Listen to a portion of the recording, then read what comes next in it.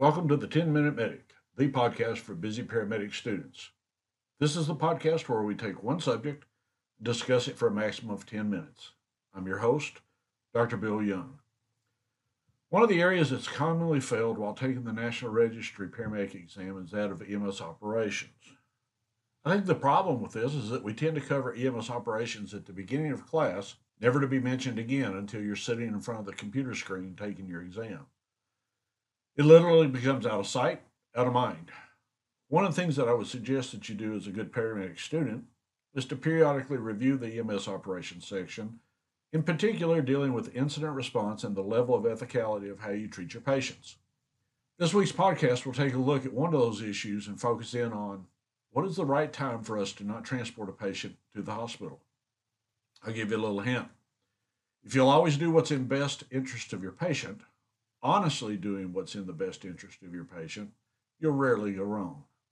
This podcast was recorded in April of 2019, and not long ago, the EMS world was surprised and dismayed by the report of a man who was berated and treated poorly by an EMS agency in South Carolina. According to news reports, the patient had a history of schizophrenia. However, the EMS crew, who responded to a report of him running up and down Interstate 95 while naked, ultimately released him. 4 hours later, he was struck by a vehicle and killed on the highway. The incident, with the paramedics showing the lack of compassion, was caught on body cam video of the responding deputy. This podcast will not address the lack of compassion or professionalism shown on the video by the EMS crew. Instead, we'll take a look at some of the legal aspects of releasing patients at the scene and how to minimize your legal liability. Keep in mind, I am not an attorney, nor do I play one on television. Recently, an exciting announcement was made by Medicare. Under a new project, EMS is now going to be reimbursed for treatment without transport in certain situations. This excites me and at the same time causes me great fear. One of the areas that EMS has a dirty little secret in is that of no transported patients who later on showed a need to be transported. Let's take a look and review the criteria under which your legal liability is minimized in doing what is best for the patient is maximized when faced with whether to transport your patient to the hospital or not. Often we use the word competency when dealing with a patient's ability to make healthcare decisions for themselves. A more accurate term would be capacity to make decisions. However, because competency is generally used, and we'll be using that word, common law within the United States holds that patients have the right of self-determination in regard to whether or not to accept medical treatment. One of the greatest and most basic rights that humans have and must be protected is that of autonomy. Autonomy can be defined as the right to make decisions that are in one's best interest. All patients are considered to have competence to make legal decisions about their care until proven otherwise. Now, in order to make those decisions, the patient has to have the right to either give or withhold consent for treatment. Any adult that has been determined to have been found competent is able to tell you whether or not they want treatment. Even further, if a patient desires to be treated, they have a right to tell you to what degree they want the treatment to continue or stop. This would include withholding of particular medicines or treatment while still accepting transport to the hospital. The challenge arises when the pre-hospital medical care is needed in patients that may or may not have the ability to understand their condition, and we're not sure if they're capable of making the best decisions about their care. The key in this doctrine of autonomy is that the patient must be competent. I wish that there was a tried and true method by which you could determine competency at all times. Unfortunately, to tell you that would be a lie. So how do we determine whether a patient is competent to refuse treatment and or transport? Well, beginning with the very basics, is your patient awake and alert? Now, it's important to remember that being awake is not the same thing as being alert. Some of the factors that you must take into consideration when dealing with patient competency to refuse treatment should often include involving the patient's family when available to determine the degree to which the patient is acting normal. Keep in mind that your patient's family can become your greatest ally or your worst enemy in the treatment of the patient. Now we spent some time on the legal aspects of patient competency. Let's turn to the clinical side of it. As stated earlier, the determination of competence is not a science, but more of an art. It's important to take into consideration the values and culture of the patient when trying to determine this. Competence can be influenced in a negative way by the presence of dementia, delirium, alcohol, and or drugs. However, it's important to remember that simply because a patient smells of alcohol, it does not mean that they're incompetent to make their own decisions. In the paramedic's action of determining competence, the history is often the most important tool that we have and must be the place where we first begin. As discussed earlier, determining a patient's normal baseline is critical.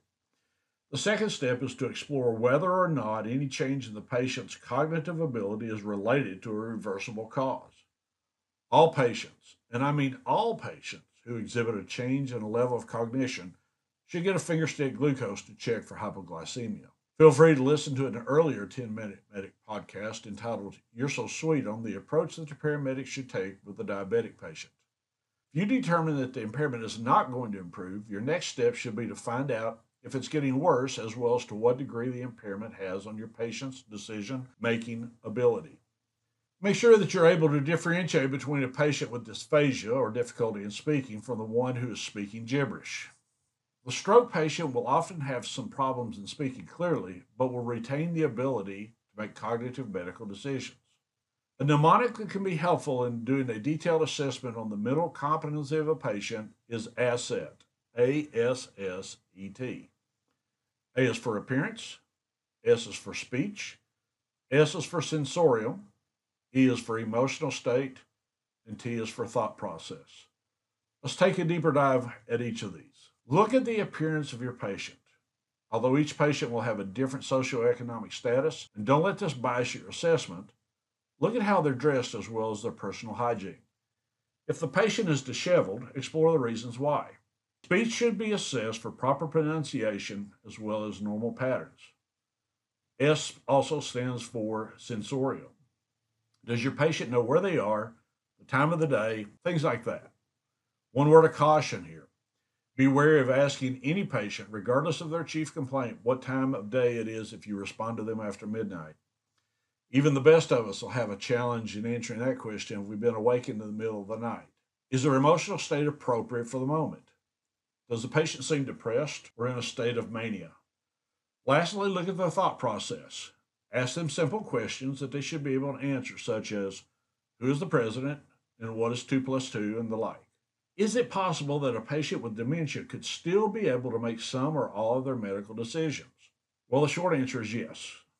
A patient with diagnosis of dementia may require the paramedic to take a much closer look and evaluation at the mental status of him, but each situation is different. Take an individual approach in each of these situations so that you may deal fairly and compassionately with each patient and their family. If you have any doubt as to the patient's capacity for decision making, default in the conservative approach. This, however, must be done in conjunction with the patient's family as well as from the point of well-being for the patient. In an article from the StatPearls website, Leon Goldstein suggested the following regarding the decision-making criteria for patients. The patient must have sufficient information from the provider regarding the medical condition and the associated risk to his health and person. The patient must understand that a decision has to be made. The patient must understand the risks, burdens, and benefits of all options, including that of doing nothing. The patient must be able to use the information to make a decision in the setting of his values and belief systems. The patient must be able to communicate his choice to the provider, and they must be acting without coercion or undue influence, including from family, friends, or even you as the provider.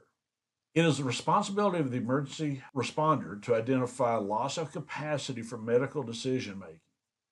It is not the patient's responsibility to prove that they retain such capacity. You can find the full citation and the full article in the show notes. In conclusion, taking the approach that you will do the very best for your patients is the best route of care for them, as well as the best source of legal protection for yourself. If you're going to wind up on a video on the internet, why not make it for some form of compassion and outstanding care for your patient? Thanks again for joining the 10-Minute Medic. I'm excited about our next topic as it was chosen by their request from the paramedic students at Arkansas State University. Our next 2 sessions will address EMS interactions with autistic patients. The first one will deal with what autism is, and the second will provide some methods of dealing with these patient interactions.